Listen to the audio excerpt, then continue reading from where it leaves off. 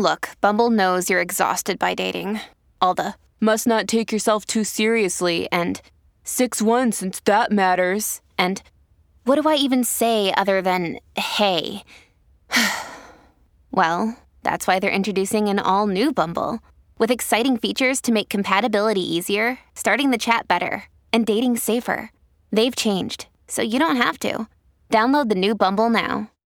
Welcome back to another edition of the Disney Dish Podcast with Jim Hill. It's me, Len Testa, and this is our show for the week of Schmurz Day, May 29th, 2023. Happy Memorial Day, everyone. On the show today, news, listener questions, and Magic Kingdom questions. Then in our main segment, Jim talks about how changes to the pool area of the Disneyland Hotel reflects design trends in Disney resorts all over. Let's get started by bringing in the man who says that the person with the worst grades should also give a graduation speech, just so we can hear from both sides. It's Mr. Jim Hill. Jim, how's it going? What's kind of ironic about this, Len, is I actually was invited to speak at my high school graduation, and I was not the valedictorian. I was not the salutatorian. The people who were setting up the event wanted to laugh. So they figured, the two pompous speeches by 18-year-olds. Oh God, I just want this to be somewhat entertaining, and so I was invited to give a speech. And the line that got the biggest reaction out of my speech basically was, "I need to wrap things up here because I'm standing there in my cap and my gown." And what I basically said is, nobody told me what I was supposed to wear under this thing. So if there's a sudden breeze, we're all in for a really unsightly moment. I'm sure that went over well. Back in 77. Yeah, it's fantastic. All right, Jim, let's do a quick shout out to subscribers over at disneydish.bandcamp.com. Thanks to new subscribers Dave Quantum 3, Swan Dolphin Dan, R. Jamerson, and Stuart Lee Talbot. And the longtime subscribers Ahibird, Gil Verod, Dave Alvarez, and Craig Goff Folsom. Jim, these are the Disney cast members prepping Food Rapper, the Peach Boys, and Chubby Cheddar to reunite as Food Rocks for the Summer Glastonbury Music Festival. They say that new character Tina Tuna will sing What's Meat Got to Do With It as a tribute at some point during the set. True story. Oh, that's a nice nod to the late Ms. Turner. Yeah, very nice of them. Very cool. All right, Jim, let's do the news. Folks, the Disney Dish News is brought to you by Storybook Destinations, trusted travel partner of the Disney Dish Podcast. For a worry-free travel experience every time, book online at storybookdestinations.com. All right, Jim, light news week this week. But let's start with all of the things that Disney is doing for annual pass holders. And I'm talking here about discounts and exclusive items. So 20% off at select Flower and Garden food booths now through the end of June. And Jim, I had to go back here and see when was the last time that Disney offered annual pass holders discounts on food booths. And it's been a while. Oh, yeah. It's been many years. But they're doing it. Okay. And also this is, you have to use a credit card or a debit card to purchase, not cash. Also, merch discounts increase from 20% to 30%. And food and non-alcoholic beverage discounts increase from 10% to 20%. Annual pass holders, Jim, now have an exclusive seating area inside the Land Pavilion's Sunshine Seasons, also through June 30th. And Jim, amazingly enough, we have a preview of the radio spot that Disney is about to use for this marketing campaign to annual pass holders. Aaron, can you roll that tape, please? Oh, baby, please don't be like that. She meant nothing to me. I can change. I can change. Okay. All right, so Jim. Yes. What do you think is going on here? Remember, just on last week's episode, you were talking about the new $99 per day ticket offer this summer, coupled with the Florida resident $69 ticket. Right. If ever we're looking at a canary in the coal mine about attendance for the summer is not what Disney World had hoped for, I just don't know if, given the way annual pass holders have been treated over the past couple of years, this is actually going to be enough to move the needle. But fascinating to watch. Yeah, I'm really interested to see how the 2024 dining plan stuff and hotel rates are received by the general public when they come out in a couple days, because that's going to be another sort of leading indicator of how things are going to go for Disney in 2024. And that's going to be especially difficult for them because I think we've got nothing opening till the end of 2024, right? Oh, yeah. Which means basically 2025. Yeah. Yeah, we'll see what happens.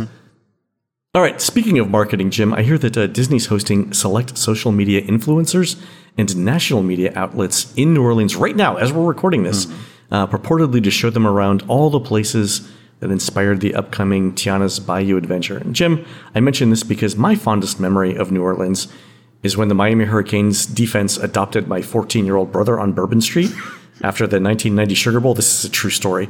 Linebacker Bernard Clark was smoking a foot-long cigar, put his arm around my brother and said he's coming with us, and that was a pretty short discussion. They brought him back at 7 a.m. the next day. I was like, oh, okay, well, he lived. Anyway, I don't think this is Disney's marketing idea. Not exactly the same. Anyway, I would expect to see social media posts and articles when the embargo lifts this Thursday, June 1st. But Jim, what's Disney trying to do here now? Because the thing, like you just mentioned, that this doesn't open for 18 months. What are they doing here? Disney has kind of had trouble selling Tiana's Bayou Adventure. And I think part of the problem is until such time as the attraction opens and people get inside and see it and discover, oh, it's charming, there's going to be a certain number of people who grouse about this. And so the hope is by taking these influencers down to New Orleans and selling them on the, well, that's a salt mine, mound. And, this is a food cooperative. And, food is a real thing in New Orleans. The whole notion of getting people on board with what Tiana is actually going to do. In 2006, the Walt Disney Company, because, of course, New Orleans had been devastated by Hurricane Katrina in October of 2005, they deliberately held their annual meeting in New Orleans that year, and that was where John Lasseter stood on stage and initially announced that what was then known as the Frog Princess movie, which would, at that point was supposed to star Maddie the maid, was going to get made. And they also got pushback about that, which is how Maddie was no longer a maid and became Tiana, the very ambitious young woman who wanted to have a restaurant of her own someday. So kind of history repeating itself here. Oh, okay. So then they've done this before. They know where to go. That's there you good. go. All right, we'll see what happens there. Yeah, I expect that that this is going to be sort of like a year and a half charm offensive on Disney's part. Yeah. And again, the other thing is this is their next big ride, right? So this is the thing that they've got to sell. They definitely need people on board with it and excited about it. So see if you can get the influencers talking it up early, and hopefully that turns around the way the project's perceived so far.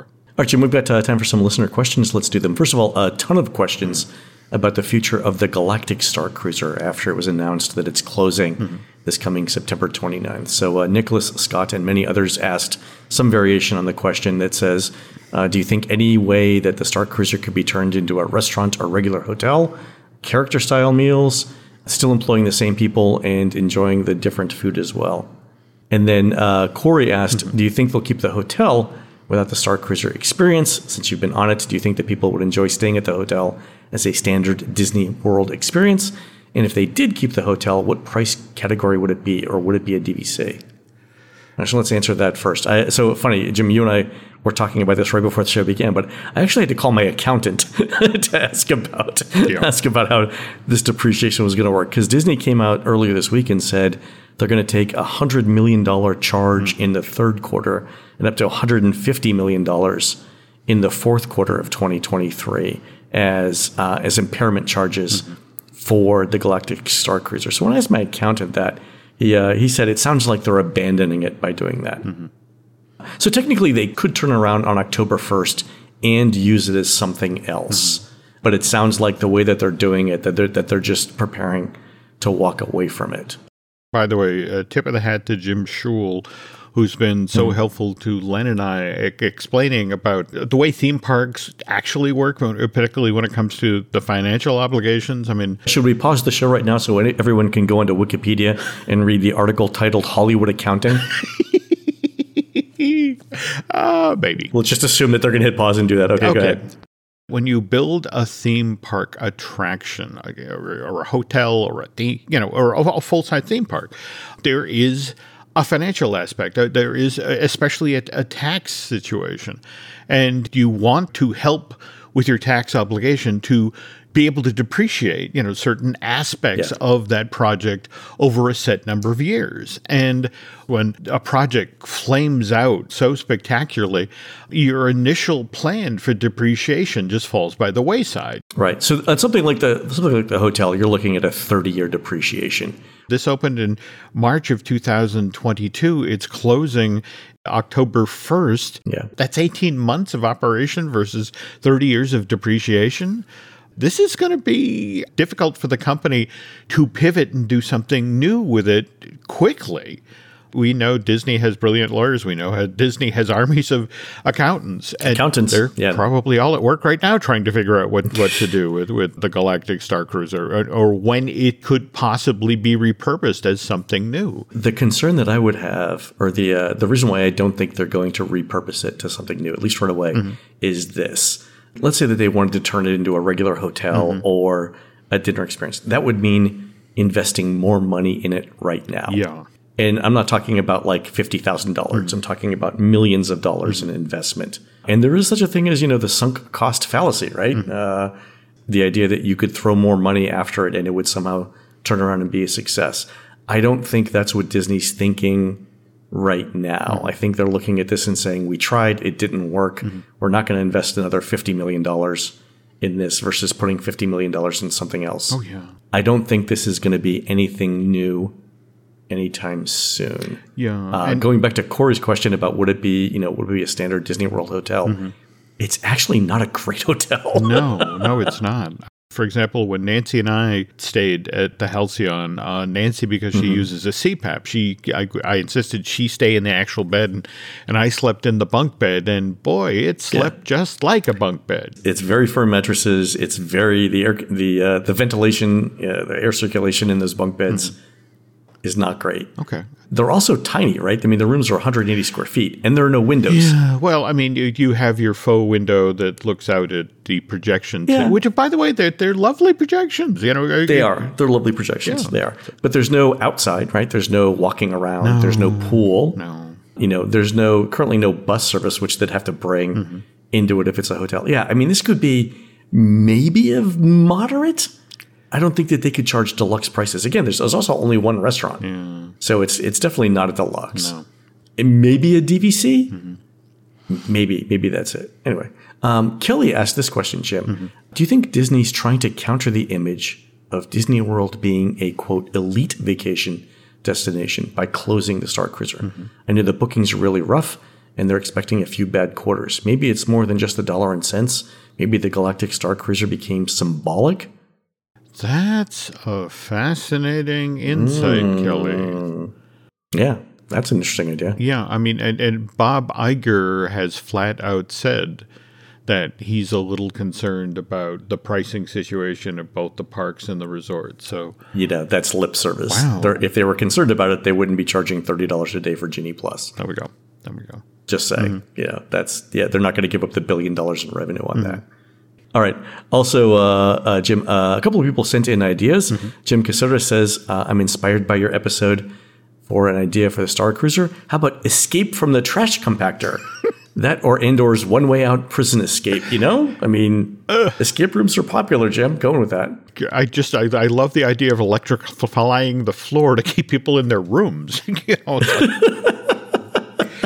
Also, Julie Pear liked the idea, Jim, of a retheme to Muppets Pigs in Space. And she said this, picture it, the Pigs in Space Hotel, but with the Swedish chef cooking in an open kitchen while Dr. Teeth and the Electric Mayhem provide live music.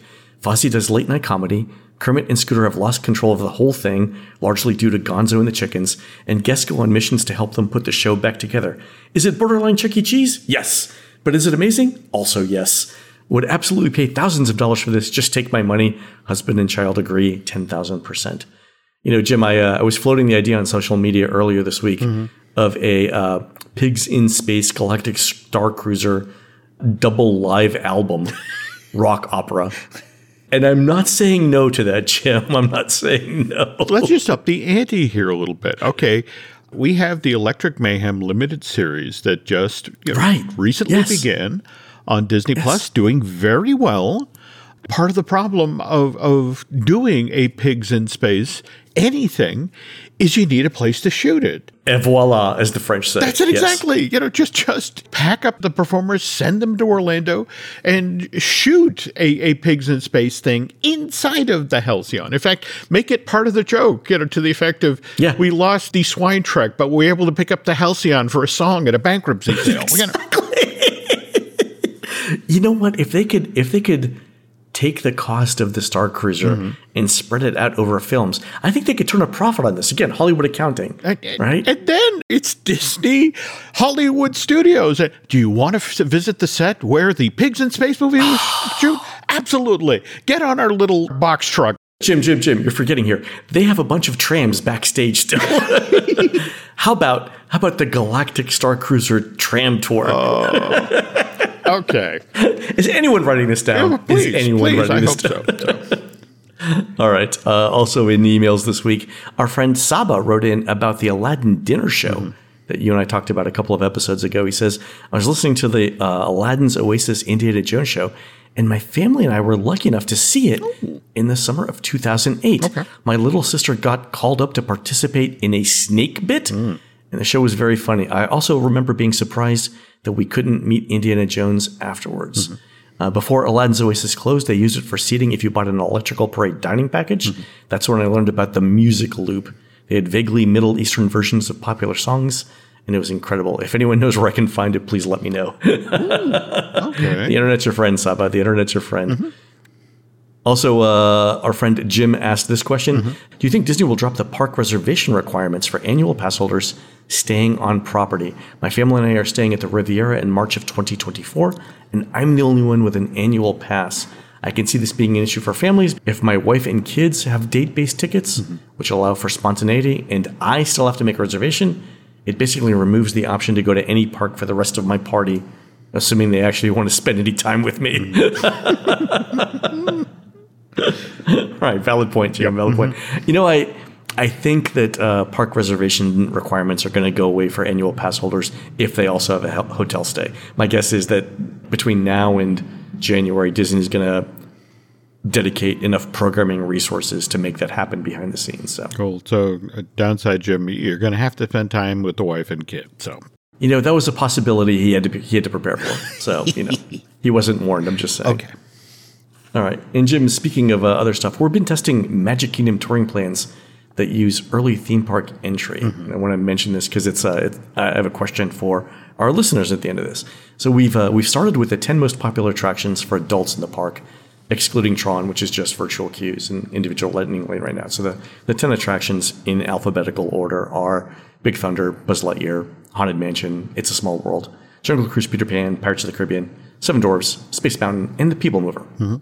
So for each test, we're comparing the best touring plan from our software against what Magic Kingdom cast members think is the best plan when they're in the park as well. So it's not a perfect apples-to-apples comparison because we're asking the people who follow the touring plan to follow it exactly without deviation, while the cast members can do whatever they think is best at every step.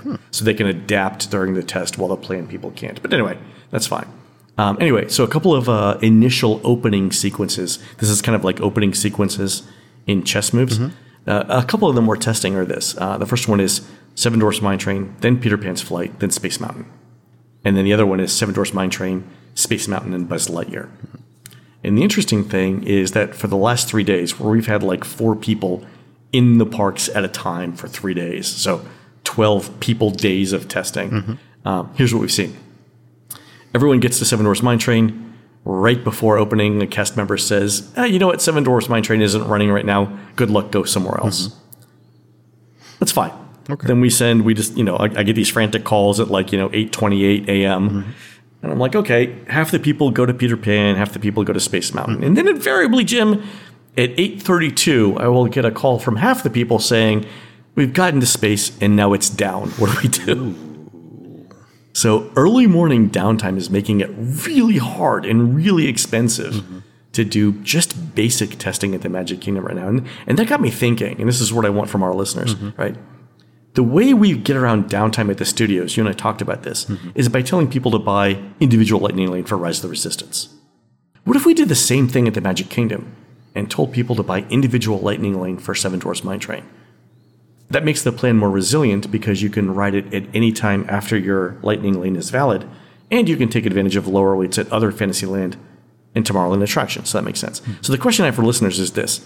How much time in line would you have to save over the course of a day in order to justify paying for individual Lightning Lane for Seven Dwarfs Mine Train? And that's not just savings at Seven Dwarfs Mine Train. What if it meant you could also save like 20 minutes at Peter Pan, 10 minutes at Space Mountain, 10 minutes at Jungle Cruise, and so on? How much of that time would you need to save in order to rationalize paying for Seven Dwarfs Mine Train individual Lightning Lane? Let me know. You have talked about this before, about, you are on vacation and you only have so much time in Orlando, so you can put a definite price point, a monetary value on your time. Right. We assume that every hour in the park, when you're looking at tickets and stuff like that, is $15 an hour per person. Okay. Rough estimate. Wow. So, all right, let's think about that. And if you guys have any ideas, let us know either via email or on social media. Cool. Jim, we're going to take a quick commercial break now. When we come back, you are going to tell us about how changes to the pool area at the Disneyland Hotel reflects how Disney presents the parks to us as guests. When you need mealtime inspiration, it's worth shopping Kroger, where you'll find over 30,000 mouth-watering choices that excite your inner foodie. And no matter what tasty choice you make, you'll enjoy our everyday low prices, plus extra ways to save, like digital coupons worth over $600 each week. You can also save up to $1 off per gallon at the pump with fuel points. More savings and more inspiring flavors make shopping Kroger worth it every time. Kroger, fresh for everyone. Fuel restrictions apply. This episode is brought to you by Reese's Peanut Butter Cups. In breaking news, leading scientists worldwide are conducting experiments to determine if Reese's Peanut Butter Cups are the perfect combination of peanut butter and chocolate. However, it appears the study was inconclusive, as the scientists couldn't help but eat all the Reese's. Because when you want something sweet, you can't do better than Reese's. Find Reese's now at a store near you. Hey, it's Ryan Reynolds, and I'm here with Keith, co-star of my upcoming film, If, only in theaters May 17th. Do you want to tell people the big news?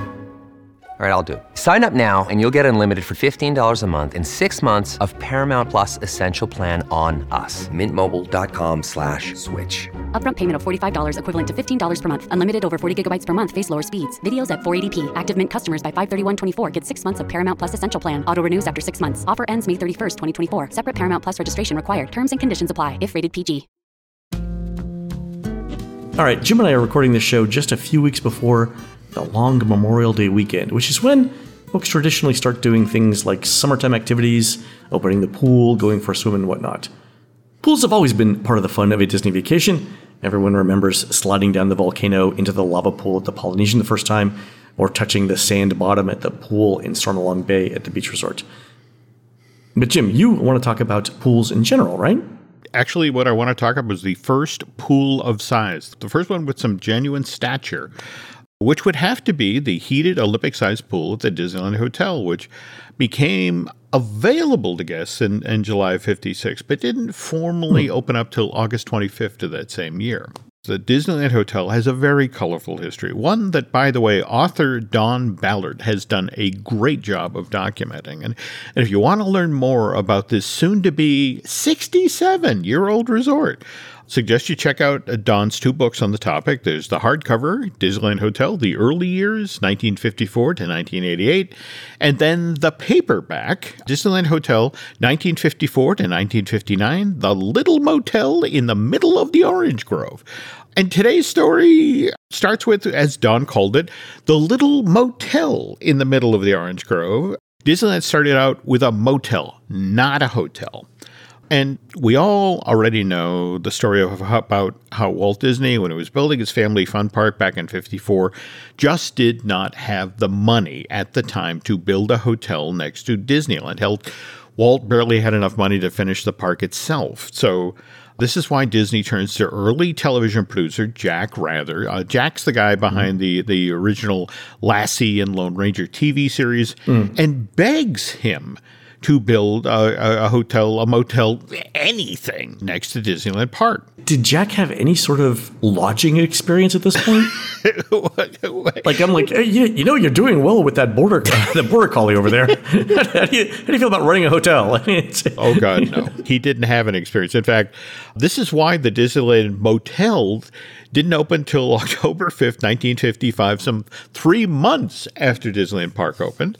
Originally supposed to open with 104 rooms at the ready, but on the very first day the Disneyland Motel threw open its doors, only 7 rooms were ready for occupancy. And it's a boutique hotel, Jim. There were 8 rooms in this block of rooms, so 7 were available for occupancy.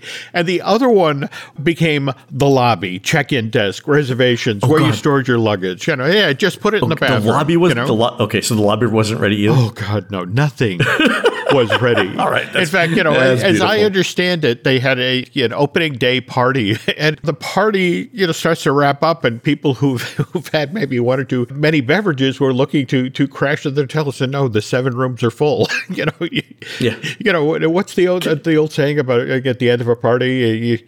You don't have to leave, but you can't stay here. Yeah, you don't have to go home, but you can't stay here. There we go. Exactly. There we go. So, all right. By the way, not Jack Rather's fault. We all know about the labor strikes and the material shortages. I mean, for example, remember when the asphalt workers union job action threatened to derail Disneyland's opening back in July of 55? All of that was still going on, Len. And the Disneyland Motel, which they called a hotel, but really was a motel for those first few months, I just got cut short by these strikes and material shortages. But even so, Jack felt bad. And so he turns to Walt and says, tell you what, I'm going to press ahead with construction of this place. By next summer, we'll have double the number of rooms on site. So how about 14 we forget rooms on site? Yeah, there we go. We'll have 15 rooms open. So how about we just forget what happened in October of 55 and we have the official grand opening of the Disneyland Hotel then. Sure. And that's exactly what happened. Of course, by then, late August of 56, they've now got 200 rooms open, also a collection of shops and restaurants around that resort's new crown jewel, which was a heated Olympic-sized pool. Nice. At this point, mid-1950s, the Disneyland Hotel is the first major new resort to be built in Southern California since the 1940s. Okay, hold up 1 second. Hold on. The Disneyland Hotel was the first major hotel to be built in all of Southern California in over a decade. After the war, there was this pivot into the soldiers are coming home. There's the GI Bill. I mean, we saw the... They're building residential stuff. Yeah. I mean, we saw the explosion of the suburbs, but not necessarily hotels, resorts. And also, on a parallel track, the Flamingo first opens in Las Vegas in December of 46. All the hotel money's going into Vegas. That's it exactly. All right. Okay. Given the gaming laws of that era, the Disneyland Hotel couldn't have what the Sands in Las Vegas installed back in 54. And Len, I swear to God, you can see this online. It's an image of, when I say poolside slots, I mean they are literally on the edge of the pool. And then in the middle of the pool is, I swear to God, a literal floating crap table. Yeah. I mean, Jim, this is just American innovation. That's all I'm saying. There we go. All right. Okay, so they can't have gambling, right? And they can't have dancing girls. No, they can't. Okay. But Disneyland could have, the Disneyland Hotel could have a heated Olympic-sized pool. On the other hand, Jack Rather, veteran Hollywood producer, was a master of publicity, and he used that Olympic-sized pool to help promote his ever-growing operation in Anaheim whenever he could. Case in point, spring of 1959, Walt is just about to finish construction of Tomorrowland submarine voyage and realizes, hey, wouldn't it be cool if we hired some Southern California locals, some pretty young girls, to pull out a plastic tails and then lounge out in the middle of this 9 million gallon lagoon pretending to be mermaids? Sure. And Jack Rather hears about this idea, reaches out to Walt and says, well, obviously, the young ladies you're looking to hire, just for safety's sakes, will actually have to be able to swim. So why don't we hold the auditions for Disneyland's new mermaids here at the hotel in our Olympic-sized pool? Yeah, exactly. He's just concerned about everyone's safety. That's all. That's exactly. We want to know if they can actually swim. By the way, it was It was really important that they knew how to swim. I mean, especially given they couldn't use their legs after they were zipped up to the tail, and these young ladies would have to, yes, they spent 90% of their shift lounging on rocks in the middle of the lagoon waving at people, but they still had to swim out there and they still had to swim back. And at least during the early days of the operation, Len, they were encouraged to periodically swim down as a sub was going by and wave to the tourists inside. Could you imagine, Jim, if you had to get insurers to underwrite this today, okay. what that PowerPoint would look like? God, this would never happen today, and especially on the heels of what was discovered after the first. I mean, again, this starts in summer of '59.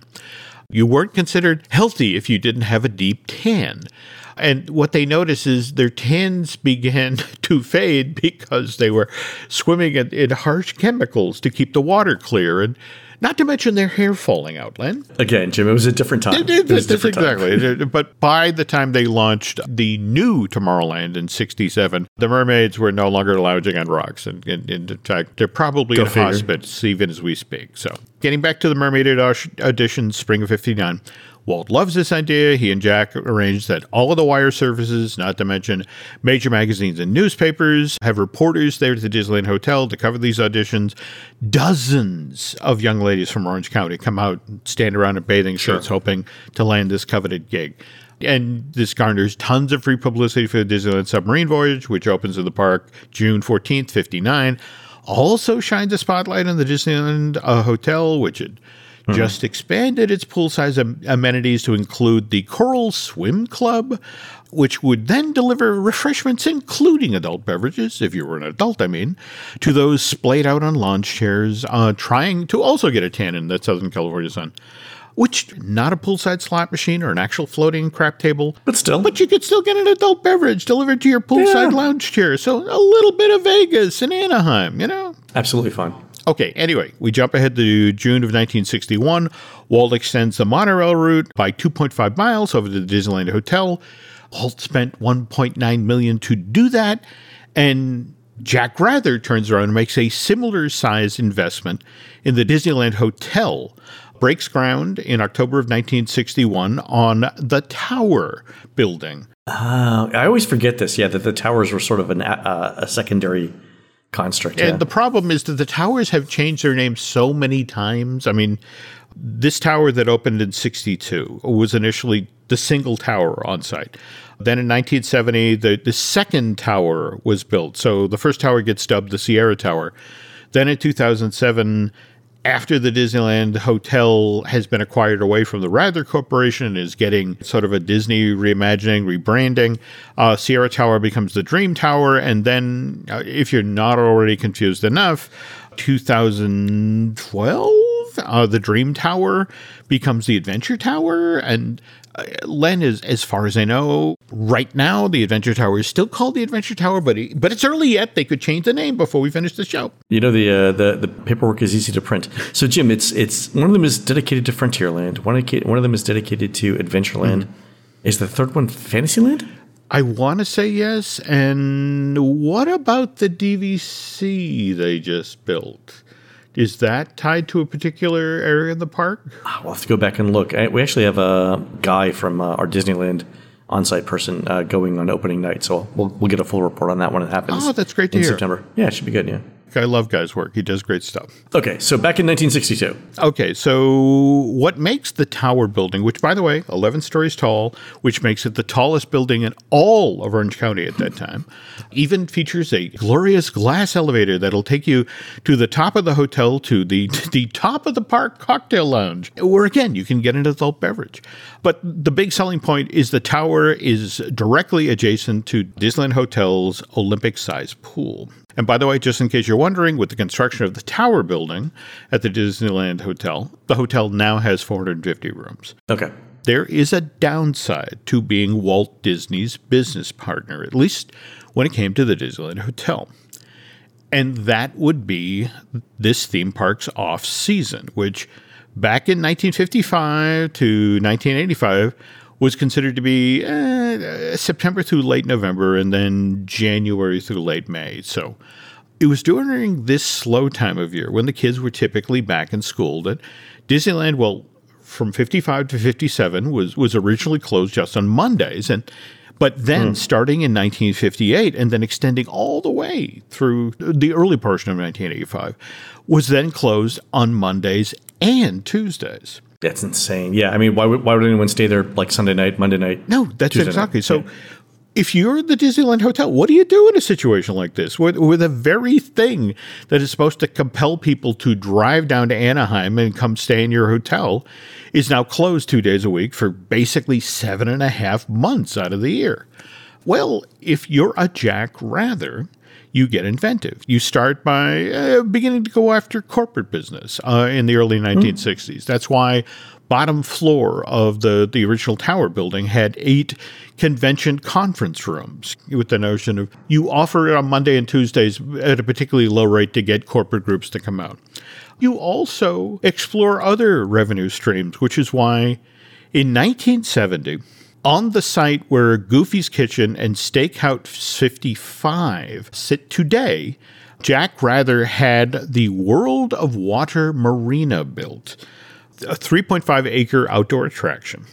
But one of the biggest chunks of this was basically an outdoor showroom for the latest and greatest in watercraft. So you could literally stroll around along a full faux pier and check out the most recent sailboats, powerboats, houseboats, where if you liked what you saw, you could then talk with an on-site sales rep who, after you signed the necessary papers, could then arrange to have the very same piece of watercraft delivered to your house post-vacation. And I love this idea. Go ahead. Well, just it sounds to me like the Disneyland Hotel really missed out on a merchandising opportunity here. I mean, imagine the T-shirt. My family went to the Disneyland Hotel and all we got was this 24-foot-long cabin cruiser. It's like, Jim, I'd like to point out that I don't think Disney's going to reopen Steakhouse 55. Yeah. So if they're looking for a high-end marketing opportunity, powerboats, Jim, powerboats. Well, now I'm so glad you brought up the Steakhouse 55 thing because I don't think it's reopening yet. No. Yeah, there was something to the effect in January of this year, they put up curtains along the outside and a sign to the effect of we're reimagining this space. And are we hearing anything in regard to what's going in there? Or? I think, Jim, step one would be hire people with ideas for this space, because I don't know that they have enough people right now in Imagineering to... the upside is they did have that sign that sat outside of the Carousel of Progress for like a decade and a half. They could just pull that out instead of storage and put that in front of Steakhouse 55. Like they did the animation experience, or they're still doing the animation experience for a while over at Animal Kingdom. I expect one of these days it's going to be like, imagine we gave you a space the size of this restaurant. What would you come up with as a concept here? That's a cool idea. We'll see. Anyway, all right. Okay, so anyway... Mind you, directly adjacent to the World of Water were the seaports of the Pacific, which was an attraction that rivaled the Disneyland Hotel's Olympic-sized pool in size, but had this crazy selection of water-based activities. There was a fishing pond, 2-passenger paddle boats that you could rent. And this is the one, I apologize, folks. I'm beginning research on this, and we'll get back to you because it's a pretty spectacular claim to fame. But according to this, the seaports of the Pacific at the Disneyland Hotel supposedly had the world's very first video arcade in 1970. What? That's the same noise I made, Len. So I apologize, folks. I'm going to continue research on this topic. In fact, we'll talk about this addition to the Disneyland Hotel, not to mention how this resort's pool areas got transformed when the Walt Disney Company wrestled the Anaheim Resort away from the Rather Corporation in '88 next week when I do the second half of today's story. I love the idea of being able to test out fishing equipment next to Disneyland. I think that's a great idea. What to you, Len, says Disneyland vacation like a fishhook embedded in your cheek? That somebody was probably smelling like trout. There we go. As they were walking around Tomorrowland one day. Anyway, and that's what killed it, I'm sure. But still, it was memorable. Yeah. It was. And again, this was also prior to sushi being popular in America. By the way, did you read the New York Times? It was the New York Times or the Washington Post article about how sushi came to the United States? No. Two guys post World War II. Yeah, it's a really good story. Oh, I'll have to chase that down. All right, well, you do that. That's going to be it for the show today. Folks, you can help support our show and Jim Hill Media by subscribing over at disneydish.bandcamp.com, where you'll find exclusive shows never before heard on iTunes. In fact, Jim and I are about to record a show about our experience on the Galactic Star Cruiser. Also, we have an email now for tech support at Bandcamp, and that is support@bandcamp.com. On next week's show, it's the Jim Hill Hour, since I'll be in Maine for my daughter Hannah's birthday, and we'll finish up this Disneyland pool story. You can find more of Jim at jimhillmedia.com and more of me, Len, at touringplans.com. We're produced fabulously by Aaron Adams, who will be playing Polonius, Rosencrantz, and Guildenstern, accompanied by a bottle of Bushmill's 16-year-old single malt whiskey at Drunk Shakespeare DC, starting at 7 p.m. and God help him 9 p.m. this Friday, June 2nd, 2023, at the Sage Theater at Franklin Square North in beautiful downtown Washington, D.C. While Aaron's doing that, please go onto iTunes and rate our show and tell us what you'd like to hear next. For Jim, this is Len. We will see you on the next show.